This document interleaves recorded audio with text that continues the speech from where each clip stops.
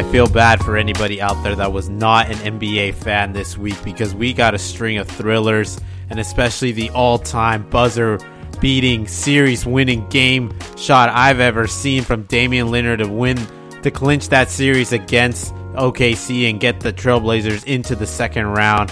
And alongside him is the Rockets, the 76ers, the Bucks, and the 76ers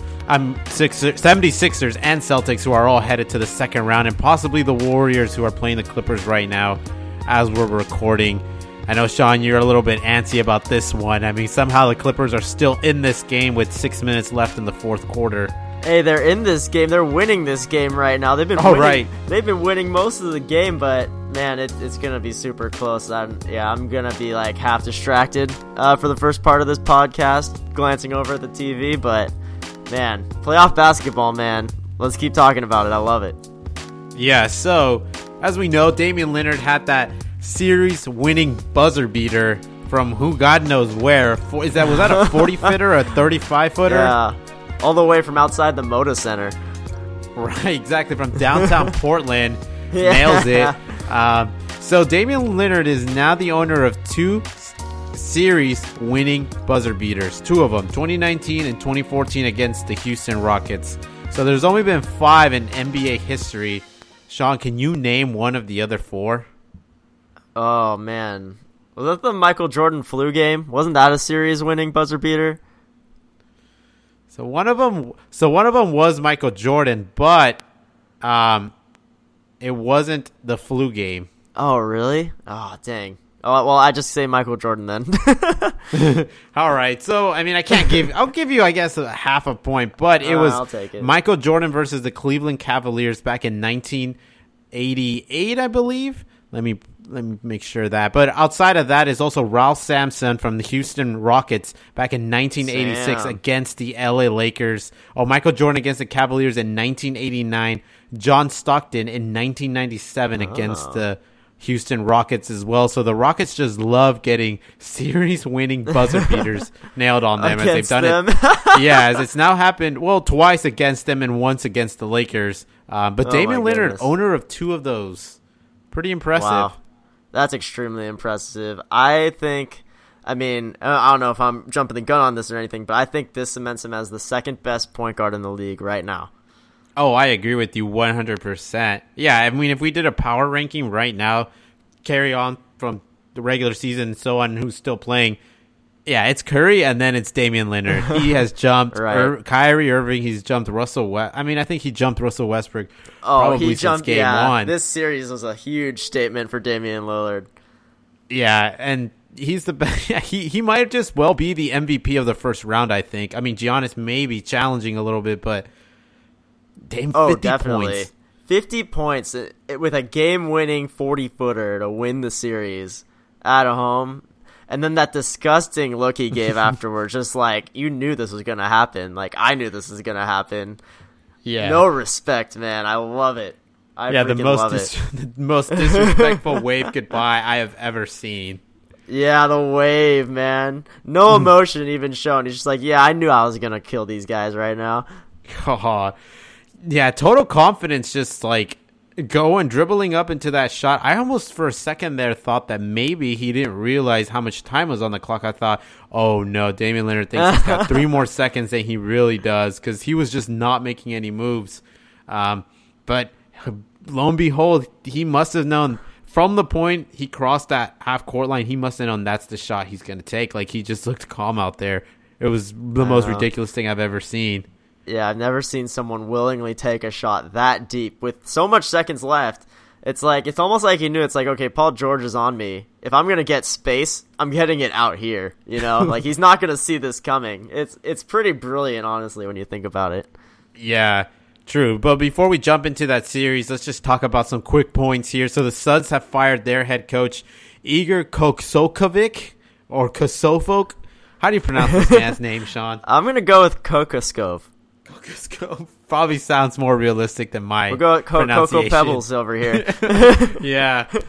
I mean, I feel like this guy was... I feel a long time ago I heard people say that it was probably just a total Twitter rumor, but the reason this guy was hired was to try to unlock Dragon Bender's ability or some hidden ability or something like that. But he goes out, and I think Dragon Bender's probably going to go out right behind him. But yet another head coach goes down in the NBA, and it'll be looks like it's going to be a busy next set of months here as teams try to find their next head coach.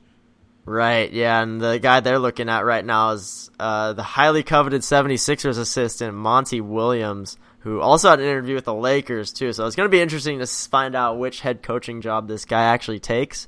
But I think the Suns felt like they had to put their hat in the ring here because Igor, man, did nothing for this team. 19-63 record, and honestly, you had a lot of talent around you, and no one really expected the Suns to do super well this year. But at the same time, you won 19 games. 19 games.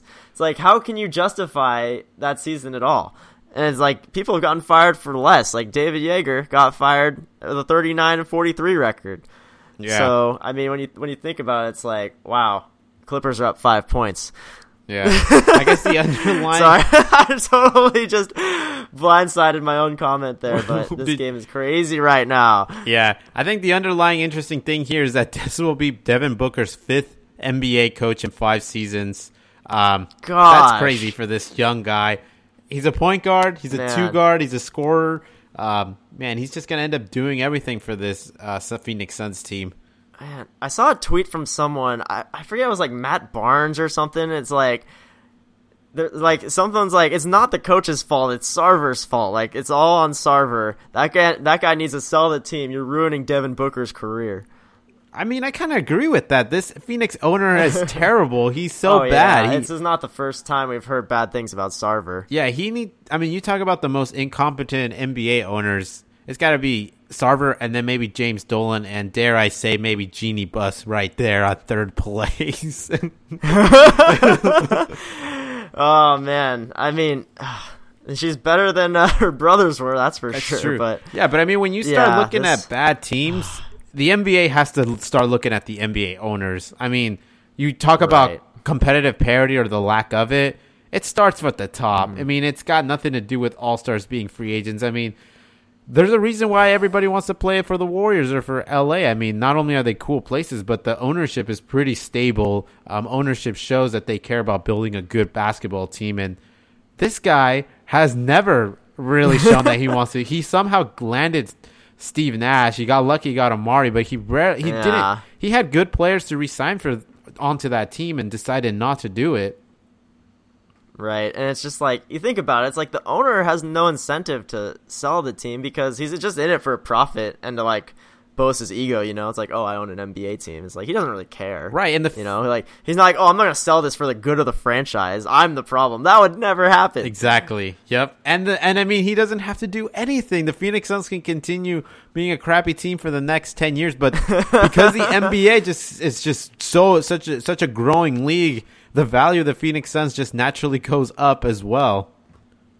Right, even though it's like in comparison to other franchises, like it could be so much higher. Like, harkening back to the days that you mentioned, like Steve Nash and Stoudemire and those boys. Yeah, like that team was one of the most valuable franchises in the NBA. They had a dynasty there. Right, and now you have nothing really. Yeah, it's a shame, and I don't know, it's going to be a tough situation to try to force this guy out if that's what the NBA wants to do, but. I mean, if you can do it, I say go for it because this is a disaster, and it seems like there's no end in sight at this point. Let's move on here to Luke. Some unfortunate news here really coming out of left field. Luke Walton being sued for sexual assault by former Spectrum reporter. I think she was also a Fox Sports reporter, Kelly Tennant. Yeah.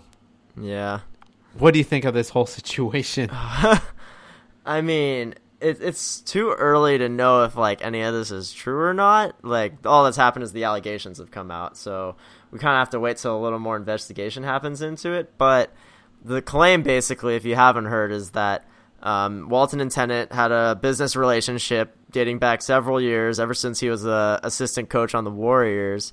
And in one of her books that she was writing, she had Luke Walton write the foreword for it.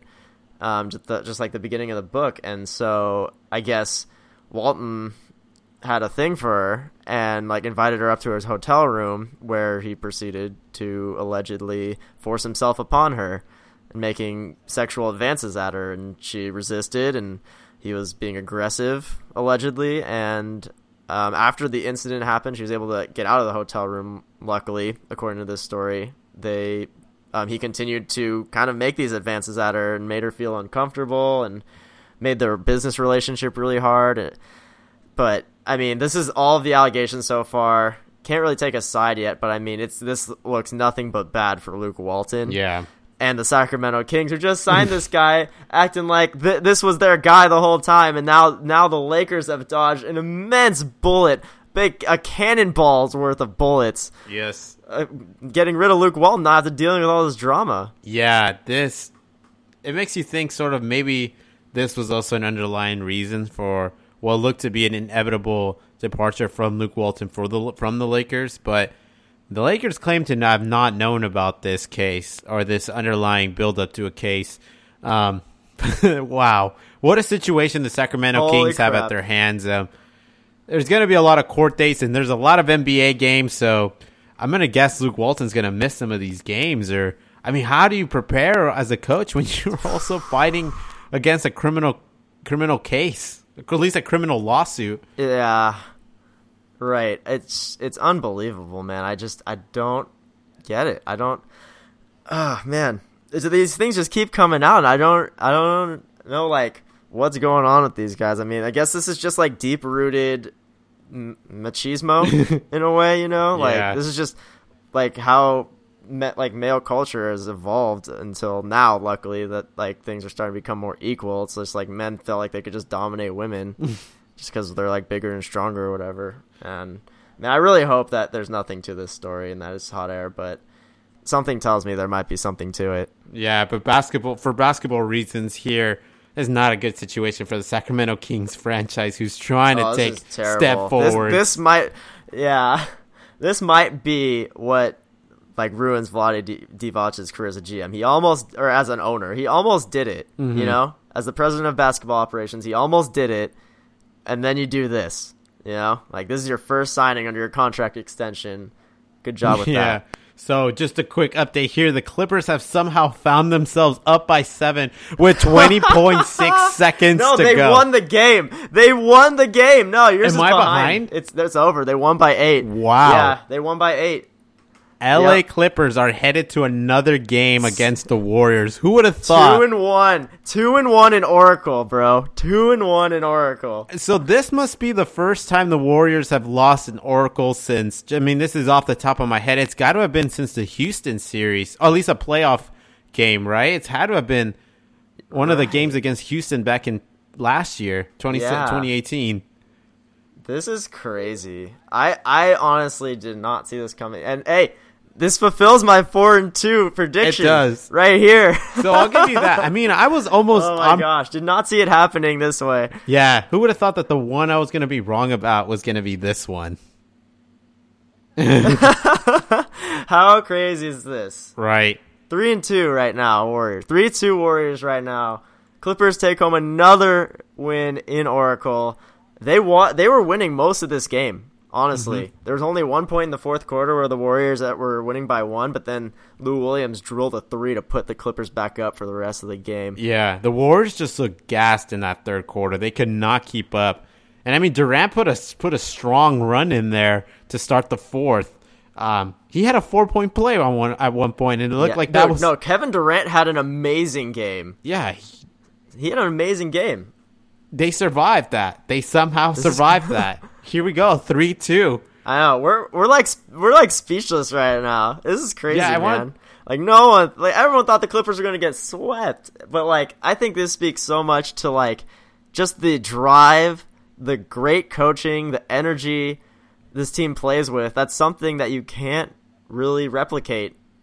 You know, that's not something you can teach. It's just these guys they all play for each other, you know? So they just play with so much more heart than a lot of these teams. Yeah, so we're headed to a Game 6. You wouldn't know Lou Williams' final stat line here off the top of your head, do you?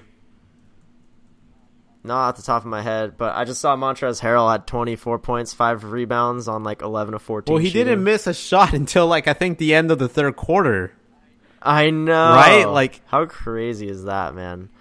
But yeah, Lou Williams had an amazing game this game. He was as clutch as he was in game 2. He ended up with 33 points and 10 assists on 12 of 19 shooting. That's a good stat. That's a solid stat.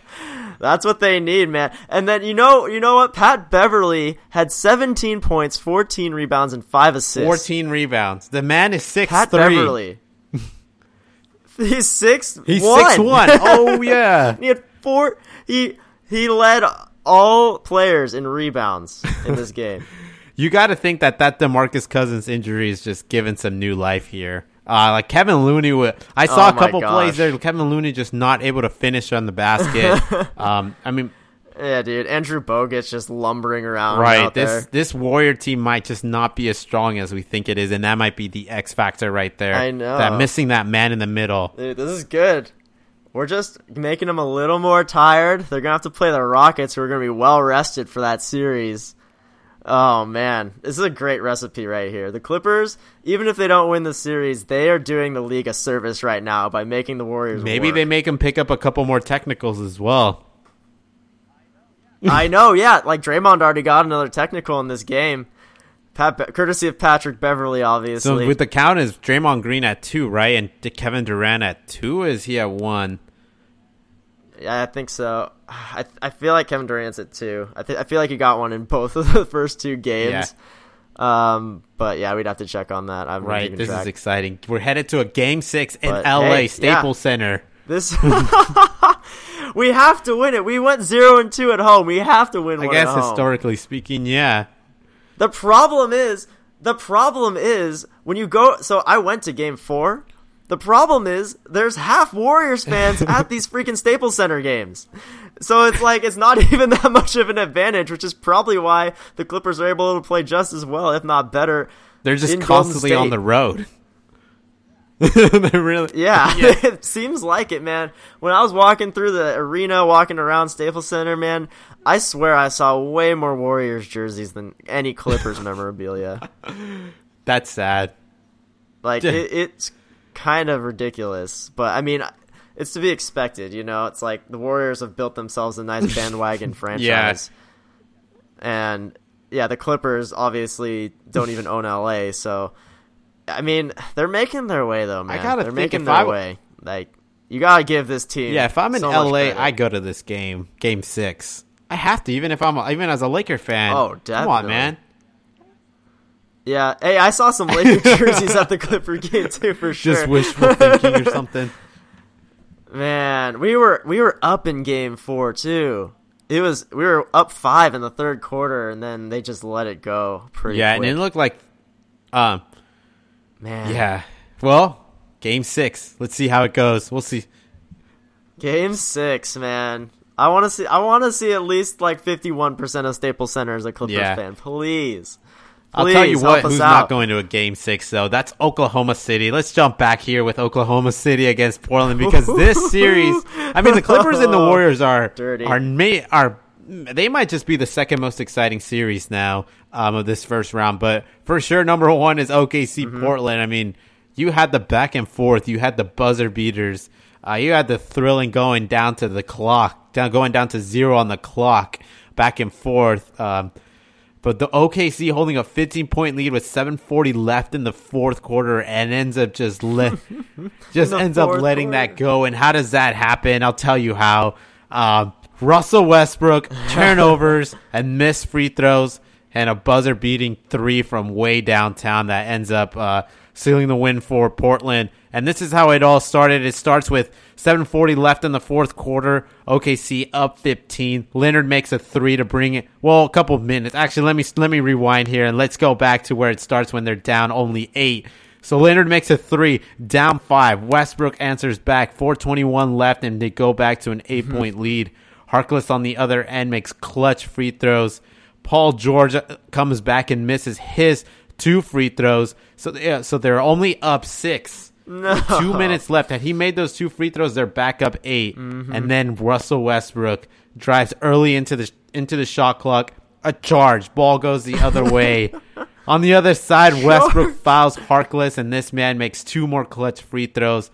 and CJ McCollum with that clutch floater off the backboard to bring the Portland Trailblazers closer to OKC. And then begins what I call the sequence. Westbrook, tied game. Westbrook drives with 21 seconds and 15 seconds still left on the shot clock. So maybe you can make a strong argument that he drives way too early and he completely misses that layup. Damian Lillard gets the ball, 18 seconds, no timeout is called, dribbles past half court, one-on-one against Paul George and just pulls back from way downtown and makes that shot. And the press conference says a lot of back and forth, but that was the last word. Dang. What a game, man. This might be, I mean, before I talked about how there's no way you could have matched that Clippers game too on last week's podcast, but man, with this type of shot, with the game on the line right here, so much drama between these 2 point guards and everything, you have to give it to this game, man. This was the best game of the first round. Above anything else, above the Nuggets comeback, above the Clippers comeback, just the way it all happened, the way it went down, all the backstory with Lillard and Westbrook, man, like, holy crap. I mean, you got to think, like, that might have been the best buzzer beater I've ever seen, like, on TV or, like, in person. And, I mean, I've been watching the NBA, I would say, since, like, 1998 now. And... yeah, right. Not that we remember like everything about like 1998, but yeah, I mean, it's got. I mean, you got the Derek Fisher 0.4 buzzer beater, the Kobe Bryant buzzer beater, the LeBron James, and against the Orlando Magic. But this one was it felt special. I mean, it could just be recency bias as well, but it was just totally disrespectful. Winning the series, and the confidence behind it. Oh my gosh. Yeah, the fact that it was Damian Lillard too. It's like Fisher's shot was great. Ray Allen in game 6 on the Miami Heat also great, but I mean, just the fact that he did it in Paul George's face. And Paul George comes out afterwards saying like that was a bad shot. You know, like I don't care what anybody says, that was a bad shot, but no one's going to talk about it. It's like, yeah, you're right, but it doesn't And here's matter. the thing about that is actually Damian Lillard, if you look back on the footage, he made a shot really close to where he made that last one with 11 minutes in the fourth quarter. I looked back and noticed it, and I was like, wait, that shot looks eerie similar to that game-winning shot. So is it a bad shot? Maybe, but maybe not, because he might just be 2 for 2 in that game from that area. Right, yeah, 100% success rate, man. This is so exciting, though, for Portland, because everyone had already counted them out with Nurkic being out, but then no one foresaw CJ McCollum and Damian Lillard just transcending any expectations that anyone had for them for these playoffs. They have upped their game more than anybody else in the league right now. And man, it's going to be a scary whoever they go up against the Spurs or the Nuggets, man. Like, the Portland's going to get the edge. Oh, yeah, totally. After seeing the way they played, it makes you think that they're the favorite regardless of who they play in the second round, I think. Like, I mean, let's break these numbers down. Like, Damian Lillard in this playoff series averaged 33 points on 48% shooting from 3, which is better than his overall field goal percentage from 2. So, and he also, alongside that, 6 assists and 4 rebounds. I mean, it's not a triple-double, but come on, 48% from 3 over the course of 5 games? That's big, difficult man. 5 games.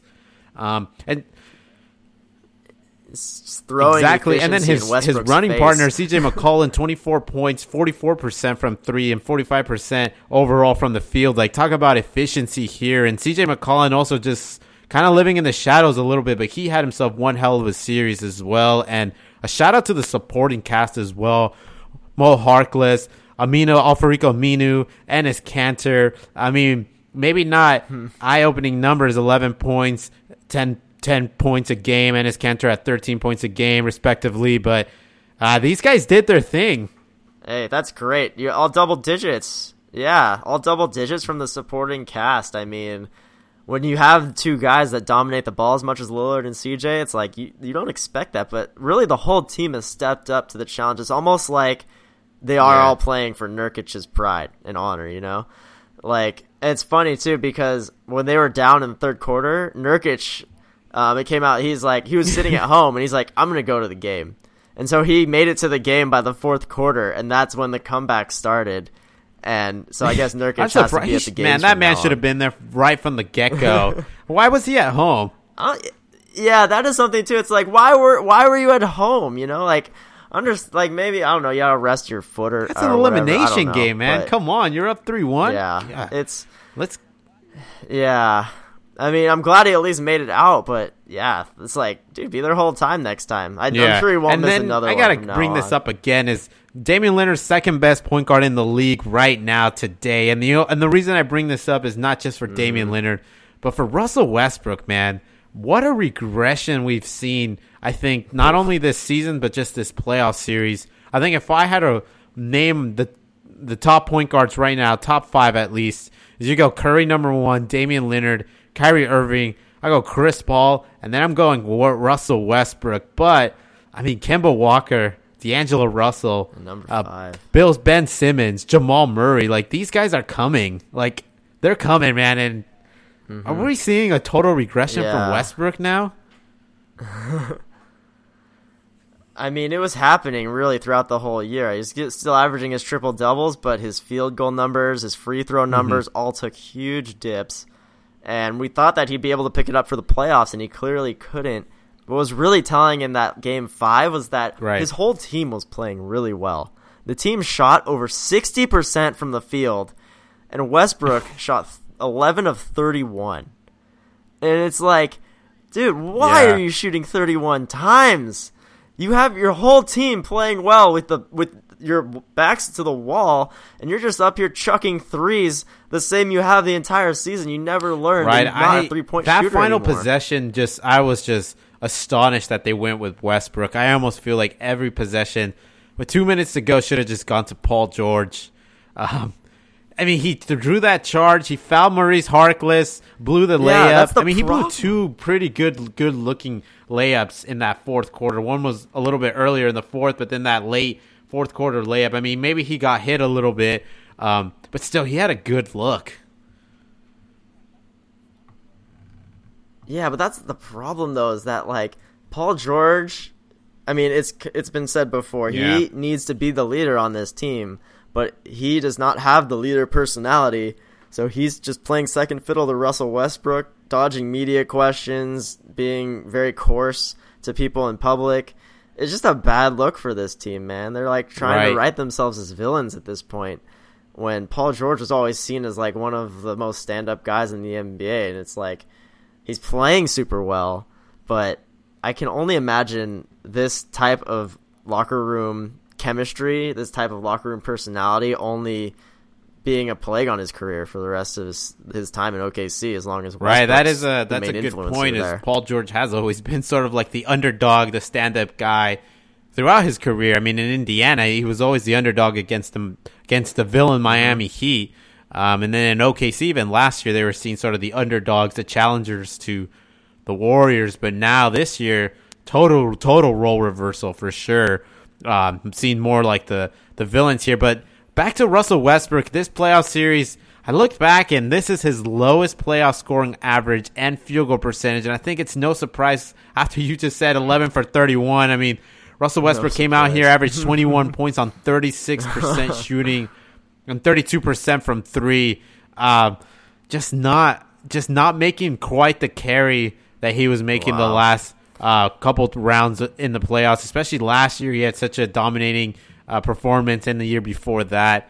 So OKC is in trouble a little bit here. They're heading into this year. They came in with the second highest payroll, most of the money dedicated moving forward to Paul George, Westbrook, Adams, Dennis Schroeder, Roberson, and Grant here, with Paul George at $33 million, Westbrook at $38, and Steven Adams at $25. So just within these three, I mean, you're looking at $60+ million being solely dedicated to these three guys, and Dennis Schroeder right there at $15 million.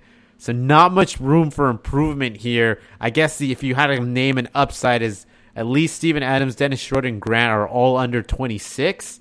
And you have a $5.6 million mid-level exception next year. But outside of that, it's very little room you can make in terms of actual roster improvements. So I know one way that they can improve without How's that? having to change their That's roster. true. You could do that. You're going to have fire to do their something coach. like that. Billy Donovan is terrible. He is a terrible coach. I have no idea why they brought him in. I mean, it's not like maybe he is like a wash with Scott Brooks. But at the same time, it's like, man, you really thought that this guy was going to be the one that was going to lead this team to the finals? He has just let Westbrook do whatever he wants these last 3 years, and the results have shown. Westbrook's career is great. He has a max contract for the next however many years, and, it doesn't really matter to him at this point. I mean, he's going to do whatever he wants. And you can't control a team like that. As a coach, you have to have some sort of say. I mean, Westbrook's not LeBron James. He can't coach the team, and his demeanor doesn't match LeBron's at all. And so you're looking at Billy Donovan you've had your chances, man. Last 2 years, right, and I mean, Russell Westbrook is also not the best player in the league. Like LeBron James, I mean, you got to be able to make lineup changes. Like, I almost want, I know it seems kind of silly. Like, Charles Barkley mentioned this after the game yesterday.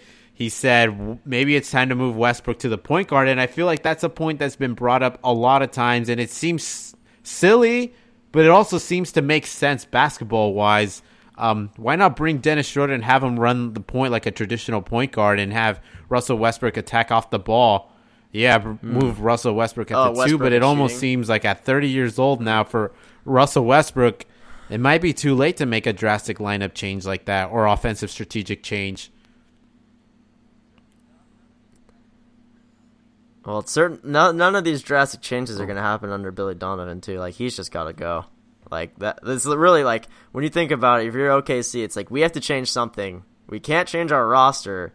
Right. So let's get rid of the guy. Yeah, and he has one more year left on his contract here, so I guess you'll just have to bite that and pay the man and try to bring in somebody else. But if you're looking at the coaching landscape right now, it's competitive. We just talked about the Phoenix Suns looking for somebody new. The Lakers are looking for somebody new. It's going to get competitive out there right now. Yeah, man. If they could get Monty Williams, that would look really nice, honestly. But I don't even know who else is available, honestly. The coaching market. I don't know. Maybe you do right. something drastic like trade Steven Adams to bring in some shooters, but that doesn't seem good either at all. But I mean, coming out of this regular season, they were 22nd in 3-point shooting, which is an improvement from last year. And 2 years ago, they were dead last in 3-point shooting, so that's an improvement too. But they're still, still bottom 50. They're still in the bottom 50 percentile in terms of that shooting. So they're gonna need some things to go their way, and Sam Presti's gonna have to use some of that creative magic to try to improve this team. And on the other side, Portland is headed to the second round, and I think they got a bright spot because one guy is coming off the books after next year, and that's Evan Turner at $17 million. That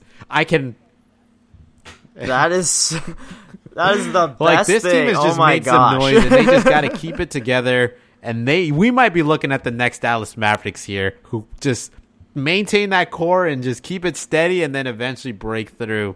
Yeah, maybe.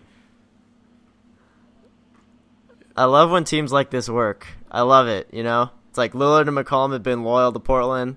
They didn't try to leave anywhere. They didn't try to complain about bringing in another guy. It's just great chemistry there, man. Exactly. Evan Turner's getting paid more than Dennis Schroeder, getting paid more than Julius Randle, Nikola Mirotic, and the list goes on and on. If you get any of those guys on Portland, so many. Yeah, such a big improvement. Evan Turner, man, does he play for that? I didn't even notice if he played in this series. Yeah, he's in there, but he's definitely probably not part of the core guys. I'd say Seth Curry is. Yeah, Seth Curry's more of a core guy. He definitely didn't do anything. Seth Curry. Mm-hmm. Yeah, I'd rather have Jake Layman. Well, let's go Raptors Magic. So Raptors closed the Magic out in what was a ridiculous Game 5. And the craziest part about this game was just how long it took for the Orlando Magic to score more than 10 points as a team. Like, they only had 7 points with 2:30 to go. They had 3 points with 5 minutes to go in the first. Like, it's crazy, man. Like, I was like, wow, Orlando Magic is really going to be held under 10 points before the end of this quarter. But I think Toronto felt bad for them. Yeah. Right. They had a couple good Raptors baskets let and ended up up on them a closing little the bit. first quarter, Yeah. I think, with like 19 points, which is still a little bit,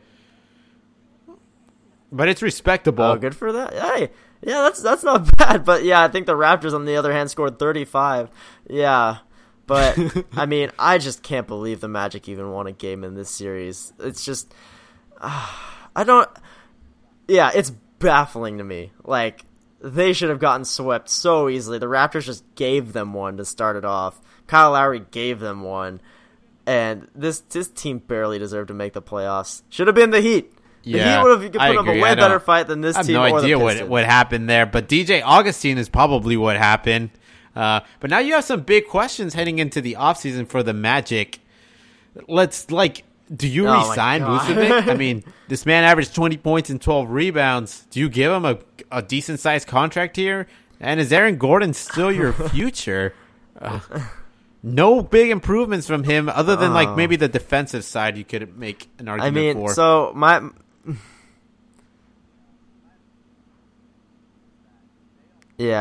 opinion on Vucevic is that they'll want to re-sign him, but I don't think they're going to be able to because he's going to want to go somewhere else. Like we saw what this Magic team's capable of. Not very much. And their ceiling is not very high when you think about it. And Vucevic just want to go to an actual contender.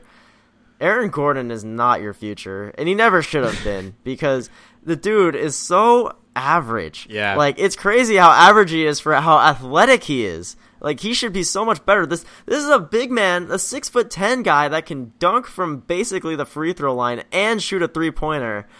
And he makes so little impact on the game. It's so absurd. It doesn't make any sense to me at all. Like, he has all the tools I agree with needed you. to be a for star this in this season, league, it does seem silly, but I still got to think there's a breakthrough coming for this guy.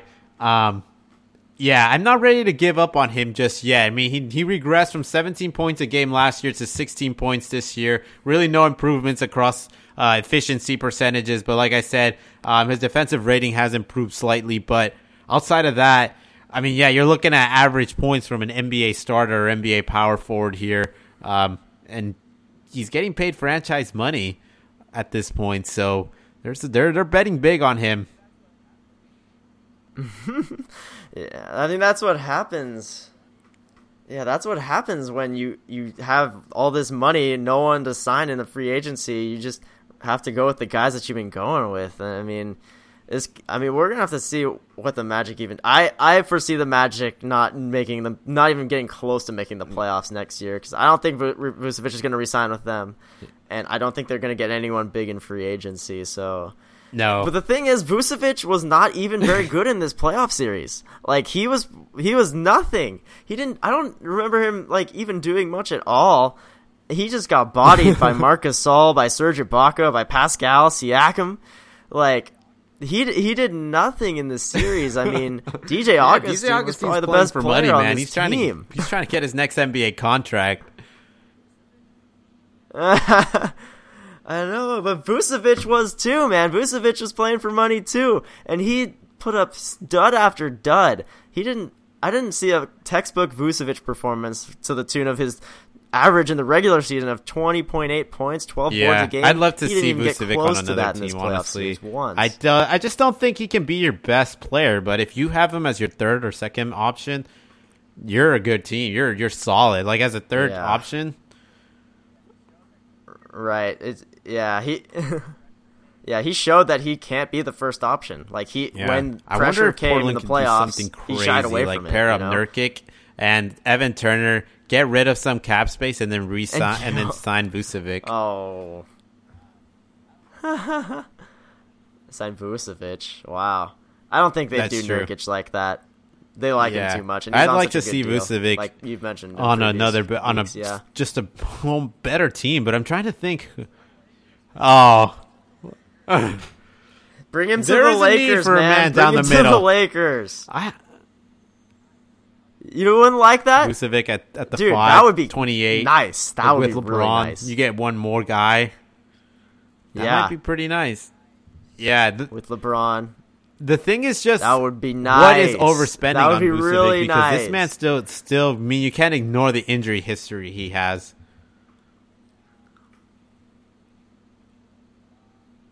Yeah, but I mean, he fills he checks a lot of boxes for the Lakers' needs. It might be worth the risk. For 4 years? I might give him like a $25 million deal. Like really? I don't know about that. I might. Yeah. Maybe you give him. I might go 2 years, like $20 million. It's a team option for the fourth year. I go maybe, 2 years. You know, 3 years, 20 guaranteed. million. 2 years, 22. 2 years, how much? Yeah. A year? Oh no, I don't think he'll go. Okay, I thought you were giving him if he 11 goes for million 11 a year, million, heck like, yeah, I'm picking him up. But I doubt Julius it. Randle He's probably looking for upwards of 20 plus a year. Yeah. Okay. Yeah, I mean, this guy's gonna look for a longer term deal because he knows his own injury history too. You know, he wants to guarantee his own money. I feel like we could. And there's gonna be teams out there talk that about Vucevic for sure. But let's go. Yeah, Celtics complete the sweep of the Pacers. Yeah. So the Pacers didn't quite put up the fight that I was hoping they would. I thought this was going to be a grueling, dirty series, but it ended up just being a great team effort from the Celtics. Just finishing off an Indiana Pacer team that was really missing Victor Oladipo or somebody to help them close games because they were there for 2, but just couldn't really quite seal the deal here.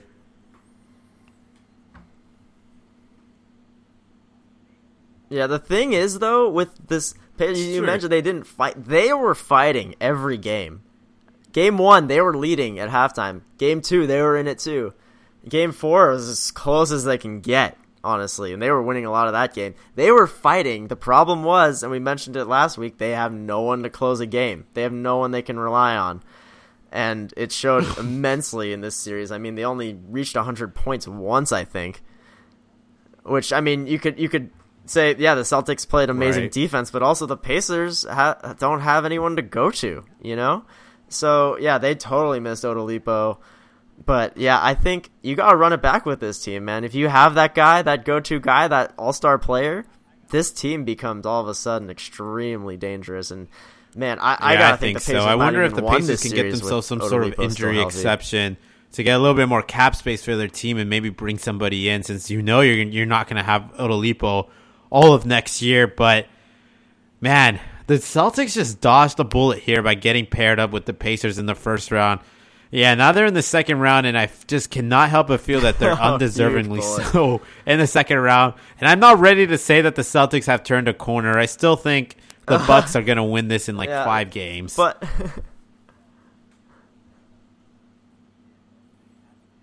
yeah, the thing is, though, this Celtics team did what they had to do, you know? They swept a team that they should beat every single game. Something the Raptors didn't do, something the Sixers didn't do. So you got to give them credit. Jaylen Brown stepped up in the last 2 games in Marcus Smart's absence. He averaged 18 points a game. That's a lot higher than his average. And honestly, Kyrie Irving isn't playing the hero ball that guys like Russell Westbrook are playing. Nobody's really being selfish. Horford actually had the most shots on the team in Game 4. So you're just looking at a team that seems like it's figuring it out a little bit and is gaining a lot of confidence from sweeping a Pacers team that fought them hard every game. And they ended up coming out on top. So this Bucks Celtics series is going to be really fun because the Celtics do have a lot of guys that can guard Giannis better than most teams can. They can switch a lot. Jason Tatum, Jaylen Brown, Gordon Hayward, Al Horford, Marcus Morris. These are all guys that can guard Giannis at some point in the game. Yeah, using their length, and they're all pretty much equally sized. It's going to be an interesting series. All able to spread the floor really well. I mean, the regular season games one of them came down to the wire. I mean, I think it was one off a buzzer beater, right? I don't know what to think of it, but my gut feeling tells me that series is only going to go 5 games. I think that Celtic offense is just going to be disturbed by the amount of length on the Bucks team. This team looks good, and Giannis looks godlike out there on the basketball court right now. And they just got Mirotic back, and Mirotic looks like he got his legs back under him. They don't even have Malcolm Brogdon through the Pistons series, so hopefully he's back to 100%. Right here for against the Celtics. And I mean, I was just looking through that series for the Bucks, and Brook Lopez shooting 38%.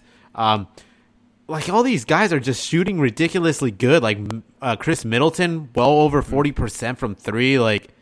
this team is ready. They're scary good. Yeah. Yeah, they got something to prove, man. They're no longer just this young team up and coming. Like, they're here. You know, they won 60 games in the regular season, and they're showing it's no fluke. But just to touch on the Pacers briefly now, just looking at what they've got coming up, they only have a few players left that are important on their roster going into free agency. I mean, they're keeping Oladipo, of course, but then McDermott, Sabonis, Miles Turner, TJ Leaf, and Aaron Holiday are the only other players really on contract for them. So if you're the Pacers, are you going to be able to pay like Thaddeus Young, Bogdanovich, Darren Collison, Tyreek Evans, Corey Joseph, Wesley Matthews, like all huge rotation guys for this team that plays basically 9-10 deep every game, and that's like their style of basketball. And I think a lot of that is going to have to do with the marketplace. I mean, can Bogdanovic go out there and get more money than he's been used to? I mean, Thaddeus Young has turned a corner. I mean, Bogdanovic has just been steadily improving year after year. Yeah. He is getting a little bit on the older side, but I got to think, I mean, the way the teams need shooters, like I bet OKC is willing to give this man as much money as they can. Mid-level exception, right? So $5 million. But I mean, this guy's, I feel like he's going to be in demand just for at least even for just a year or two.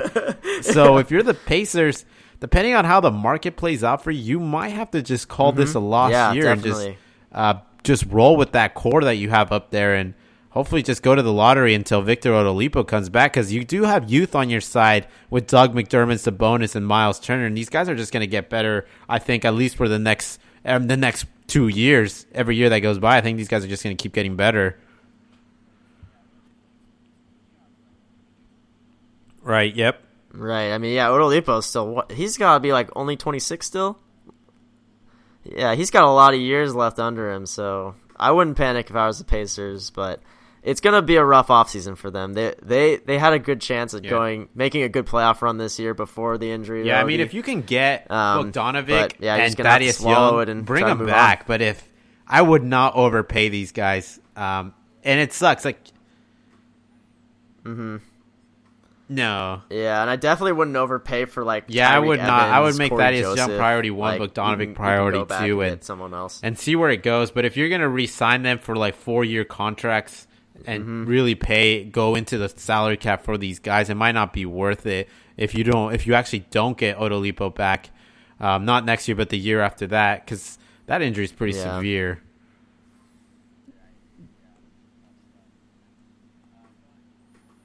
Right. Yeah, tough stuff. And then going to another sweep in the East, we can just touch on this one really quickly because there's not much to say. Yeah, the Bucks completing their sweep of the Pistons to go up against the Celtics next round. Man, was this the most lopsided matchup in playoff history? Because they're just so bad, but but I mean, with no Blake Griffin there, the first two games, like some of these 1v8s, at least for that first half of the series, it must have been like that Pistons squad without Blake Griffin is just as good as, I don't know, the Washington Wizards. Like it's a bad team. Like it's a team that doesn't even get 40% wins. I think. Seriously, it's bad. But I gotta think there. I feel like there was an Eastern Conference matchup out there that was even worse than this. Like one of those years that like the Charlotte Hornet or the Charlotte Bobcats somehow sneaked into the playoffs. What? Oh, okay. Yeah. Yeah, it's definitely up there for sure, but for this series, I just got to give some props to Blake Griffin for like going out there on his bum knee and actually playing pretty well, all things considered. Not that it mattered at all in this series. And I mean, you saw the Pistons fighting a little bit in that last game. We're pretty much even with the Bucks at halftime, and the Bucks just ended up pouring it on in the second half. But he came out there and he fought for his team, man, and basically 25 points a game, 6 rebounds, 6 assists on that knee. Getting surgery on it 2 days later. That's how bad it was. He got surgery on it 2 days later. It's insane. Like now he's just gonna recover for the offseason. But class act, handled that trade from LA well. Really embraced the city of Detroit. The city loves him. They're chanting MVP at the end of that Game 4 game when they took him out for his last foul. And man, he's embraced the city and he's brought them a playoff appearance, honestly, which is not something they were looking for when before they traded for him. So yeah, that was a humbling experience. Blake Griffin for him, and I think he'll take this in his career, and he'll learn to look at the bright side of things.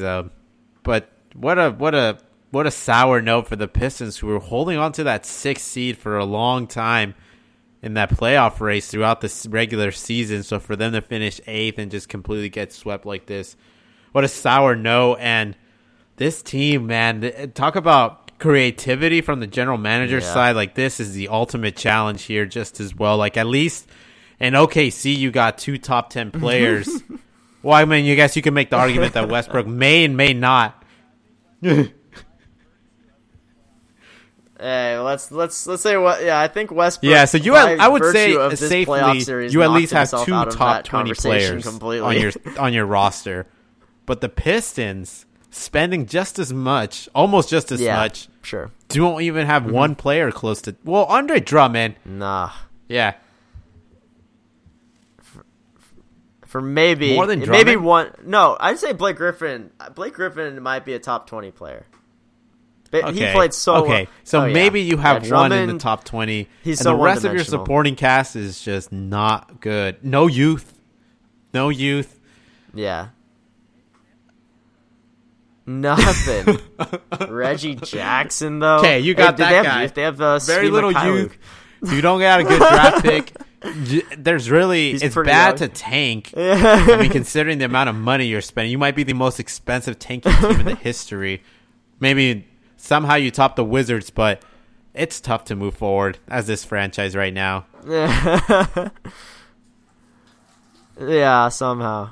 I just don't see a positive for these guys moving forward. It's gonna be rough going for the next few years. And that's like honestly why the Clippers traded Blake Griffin, because they knew that his huge contract was gonna anchor them down for a while, and so they needed to get out from under that, and they succeeded. And yeah, not like even Blake just Griffin's team, an awesome player. Yeah, another all, knee now you're surgery looking at for this team Blake like, Griffin. wow, we can't really do anything with this roster. I know, yeah, that's the worst part, is the injuries continue to pile up for this man.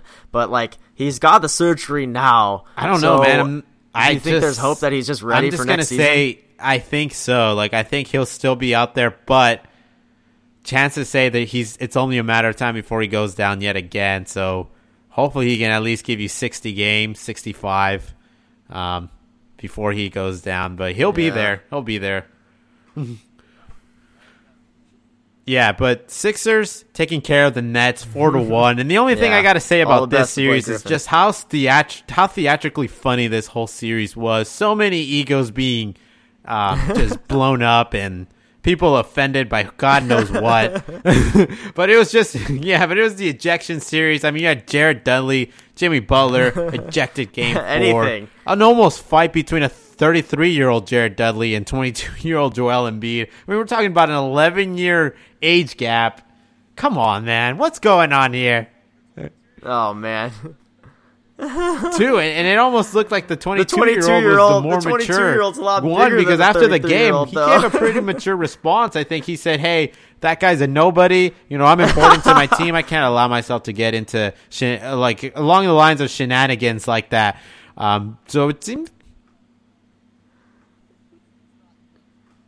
No, I would hardly call Joel Embiid mature, though. Fair, so I'm not going to call him mature, but I'll say I was surprised at that mature statement. The biggest troll in the NBA. I mean, I guess he did attack Jared Dudley, calling him a nobody. Obviously, he knows the man's name, but it's still like, I mean, Joel Embiid is worth more to 76ers than Jared Dudley is to the Brooklyn Nets. Yeah. But alongside that end last game, Game 5, 76ers reserve Jonah Bolden and Nets rookie Ronis Karukas both just got both into an altercation, went up into each other's face like they were going to fight, and we all know they were not going to really swing at each other. But anyways, both ejected. And then later Greg Monroe and Nets rookie, I don't even know how to pronounce this man's name, Dezanan Musa, also ejected. I mean, just a bunch of truly nobodies here. Yeah. Who knows? I didn't even know who that is. Who is that? Like it seems. Yeah. He's played on the Nets before. Yes. They just pick him up. Yeah. Oh, he's a rookie. But so they drafted him. What the heck? I mean, the series was over. I mean, this game 5 started who are these with the 76ers with having a 22-2 lead and just never looking back.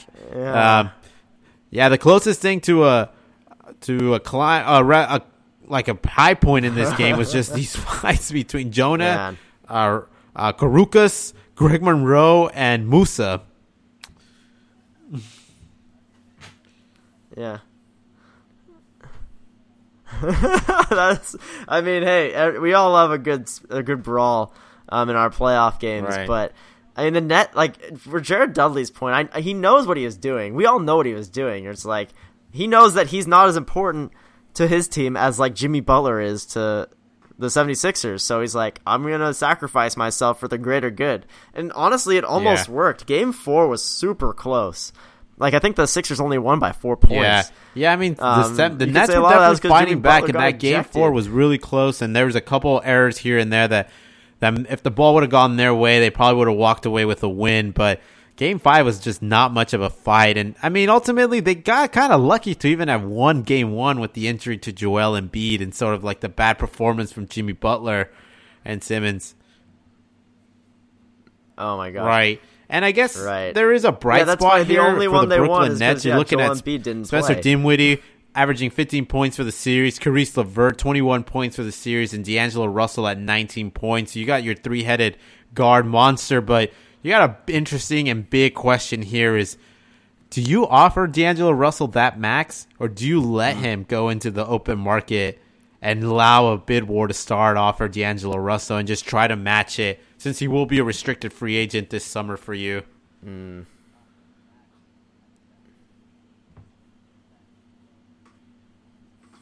Offer him the max. I think that's really easy. This is a kid that no one expected to be this improved this year. Probably going to finish second overall in Most Improved Player of the Year awards.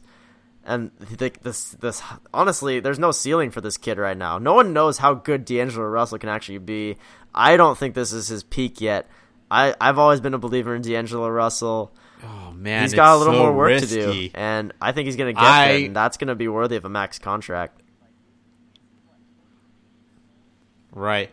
It's not that risky when you think about it. Like he's what, 23 years old, and he's already playing this well. And you imagine him going into his mid to late 20s as the leader of this team, man. I gotta say, he's a top you cannot 8 pass point guard that up. right You cannot now let that walk in the league. The potential is 23. so great. The injuries are what scares me a little bit. That and those knees. Right, and is that not worth a max? Right. That's yeah. No, that's a tough thing, man. This is a tough discussion. He's the only one that maybe stayed healthy, honestly. I think it's pretty tough, and maybe others out there don't. But I'm not so sure, man. I kind of almost am curious to let him go to the open market, and then as long as you can still match, see how high it goes.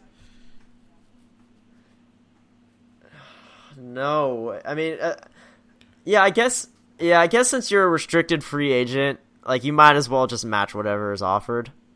Because, like, he's going to want to stay. I think he likes it in Brooklyn. So, yeah. I guess, since you're restricted, you don't need to offer the max. But, I mean, he will probably get the max. Because there's so much money out there this year. For a guy like that, that's max worthy. And you're talking about a top 8 point guard. Let's look at the other point guards above him. Curry, max. Lillard, max. Irving's going to get a max in this offseason. Paul has a max. Westbrook has a max. So the cutoff would start Walker's there if there is no max given to Ben D'Angelo Simmons is Russell. still on a rookie contract. And the cutoff would start there. It's like, if you're talking about Russell being right there. Well, maybe the Lakers try to bring this man back for a more expensive deal than they originally had him. Yeah, but we'll see how that plays out. But the Rockets gone. Maybe he'll forgive us. Here, 4-1. I think. Yeah, a 2-game blowout, and at least the last 3 becoming competitive. And actually, this game 5 actually was pretty competitive, but just consecutive turnovers from the Utah Jazz side and the Houston Rockets just really, PJ Tucker specifically, knocking down some big 3-pointers to put the Jazz away here. But I think if there's something to take away here is the Jazz might have figured out Harden. They held him down to 36% shooting all series. Even gave him a couple duds there, but still the Houston Rockets walked away with wins against the Jazz. So I don't know what to think. Do you think here, does this show just how much more dangerous this Houston Rockets team is than last year or than we thought?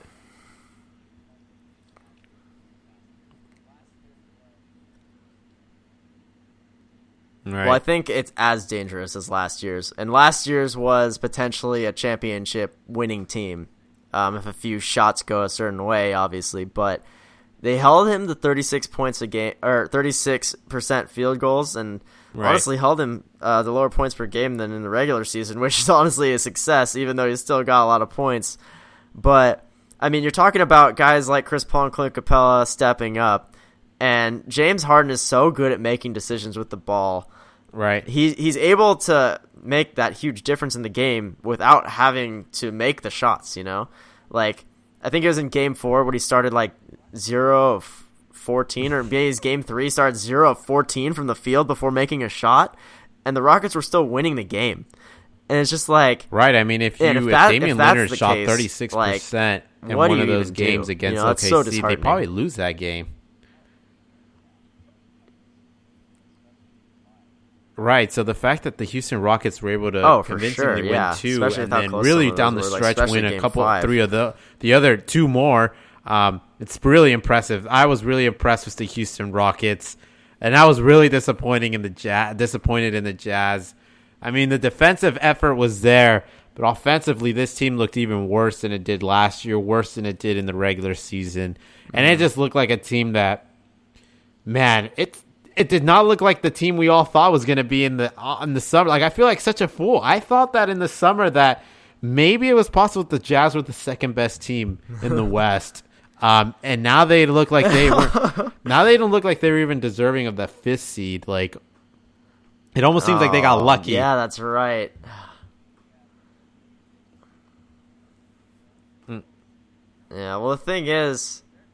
Yeah, the thing is they just didn't improve, you know? Ingles did not improve this year. Gobert did not improve this year. Ricky Rubio regressed this year. Mitchell, you could go either way. Right. He was less efficient. He's still scoring a decent amount of points, but this team didn't improve. They just stayed the course. And right, I mean, Donovan Mitchell, 35% shooting through the series, 32% really from three. And only scoring 5 points in Game 5. And then that was just a bad performance, back-to-back turnovers to try to close that game and bring the team, because they were only down 2 with 1:30 to go in this Game 5, and just 3 consecutive turnovers, not even able to get a shot up to try to fight to get that, to try to tie this game up, and ultimately the Rockets just won at the free throw line.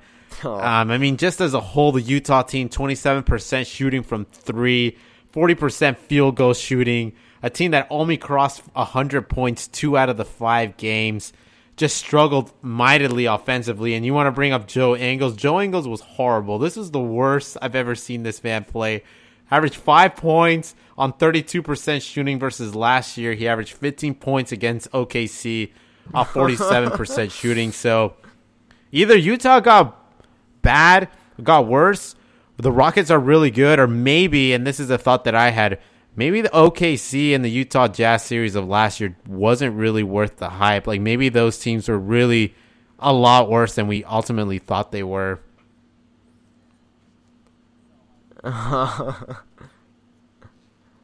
Oh, man. It's so hard to say. Yeah, you might have a point there.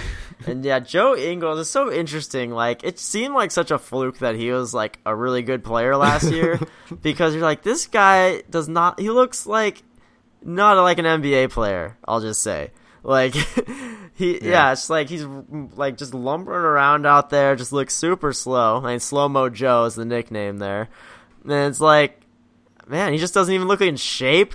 You know, it's like, how is this man making such an impact? And I mean, clearly they were able to shut him down. I wasn't really paying attention to like how much defense they were playing on Joe Ingles. I imagine PJ Tucker had something to do with this. maybe throw Daniel House Jr. at him, but like whatever, you know, like he just had a bad series. And I mean, Derek Favors was kind of the guy that showed up for them a little Ricky bit. Rubio, it wasn't until game 5 he probably had Capella a decent game. He was also just really rarely to be found. It was. Yeah, dude. Exactly. So I mean, now we see OKC go down 3-1. The Jazz go down. Like, OKC go down 4-1. Jazz go down 4-1. It just makes me think that these two teams might have just been the most overhyped Western Conference teams of the last 2 years.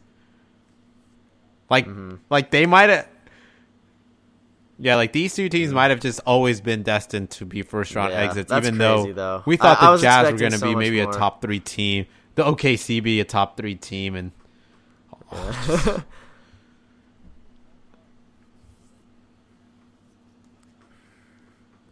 Yeah, you almost convinced me. You were so close. I was like, man, this Jazz team, gosh, how they always exceed expectations, and now like I don't think Jazz would have been like if you change the standings a little bit, like they don't beat the Trailblazers either. I don't think they beat. Yeah, dare I say, do they even lose to the Spurs? Yeah, they don't beat the Trailblazers. I doubt they beat the Nuggets. Yeah. Yeah, probably. They probably lose to the Spurs. Because, I mean, talking about the Spurs, I mean, that's still a series. Denver's leading that one 3-2, though. Man, I thought the Spurs were going to handily take care of this one, but Denver's won 2 in a row. They've beat the Spurs by an average of 16 points a game in the last 2, and it seems like they've figured it out. Just in the middle of the series, you know, we've got 3 games of playoff experience. All right, we're ready. Let's start taking names. Freaking Jokic and Murray, these young bloods. Jokic averaging a near triple double like he was in the regular season, and Murray averaging. They got a lot of weapons. They got a lot of weapons. These young dudes, man. I know, but.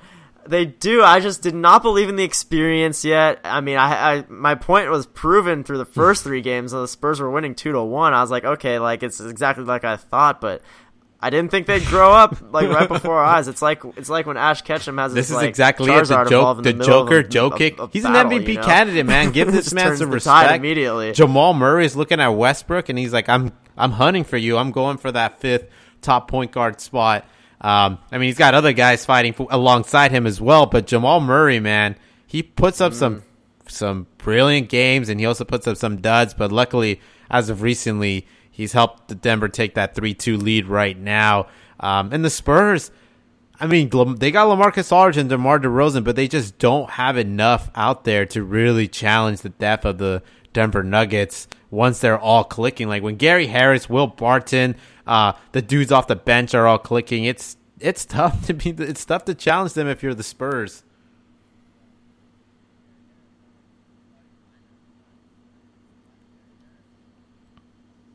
Right, and I mean, speaking of Gary Harris, now that he's in the starting lineup and finally playing like Gary Harris, that's just another piece right there. It's like they have a lot of things going their way right now, and they all seem to be stepping up, which, I mean, you got to credit Mike You can't Malone, take that into consideration, but if you did, I mean... Doc Rivers for beating the Warriors twice so far. What the heck? But I'm taking that into consideration, man. This is insane what Doc Rivers is doing. I don't even think Denver could take the Warriors to 6 games, but... I mean, yeah, credit Mike Malone for really turning this around for this team that, I mean, in game 2... Honestly, if they lost that game 2 and they were down 19 points, they could have easily just big win rolled here. Over and died. Well, how about Isaiah Thomas, man? I made the guess that this guy would get to 10 minutes at some point in this series, and looks like that's not happening unless he plays 40 minutes in game 6.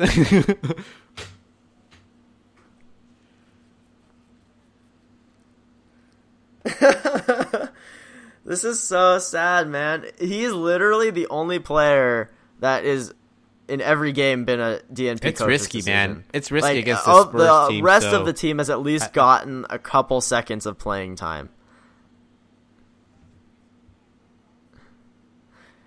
But, like, man, you've been winning by an average of 16 points a game the last 2 games. Put Isaiah Thomas in for some playoff basketball, man. It's the least you can do for him. Right. So we're headed now to Game 6 here. What do you think? You think Denver closes it out in San Antonio, or are we going to a Game 7?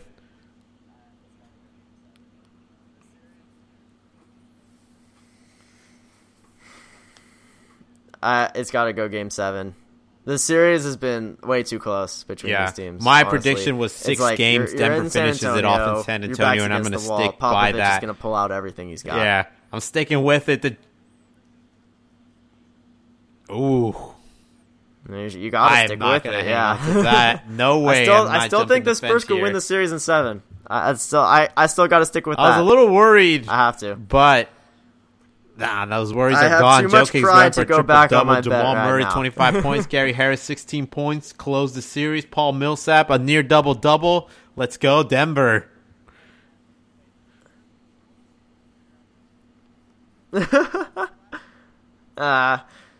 Hey man, just wait. Once the Spurs figure out their 3-point shooting, they'll be all right. The last 2 games, 5 of 17 in Game 4, 7 of 24 final thought in Game here 5. to close the This is a team podcast that off. led the league in 3-point really shooting don't in have the any regular final season, thought, so but I have to just think. want to say a shout out to Damian Lillard. It looks like this man's got some rest time, and hopefully he doesn't cool down too much from his fire series he had against OKC here. But it looks like he might have more than a week off here with the Denver Spurs series extending a little bit more.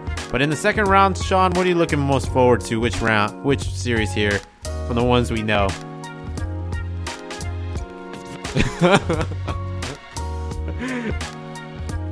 I'm really looking forward that's to still gotta happen. Clippers Rockets I gotta say, somehow I'm still. If I'm looking at one that I'm pretty excited about so far from what's been set in stone, it's the Bucks Celtics. I actually am curious to see how that's gonna play out.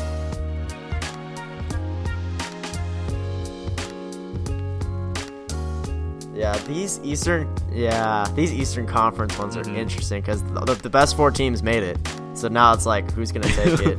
Will Joel Embiid play more than 20 minutes a game? Here, or are they gonna be Doesn't even matter. He's still going to average 25 and 12 no matter what. All right. Thanks, everybody, for tuning in. Don't forget to subscribe and tune in and week out on the Second Stringers NBA podcast. We'll see.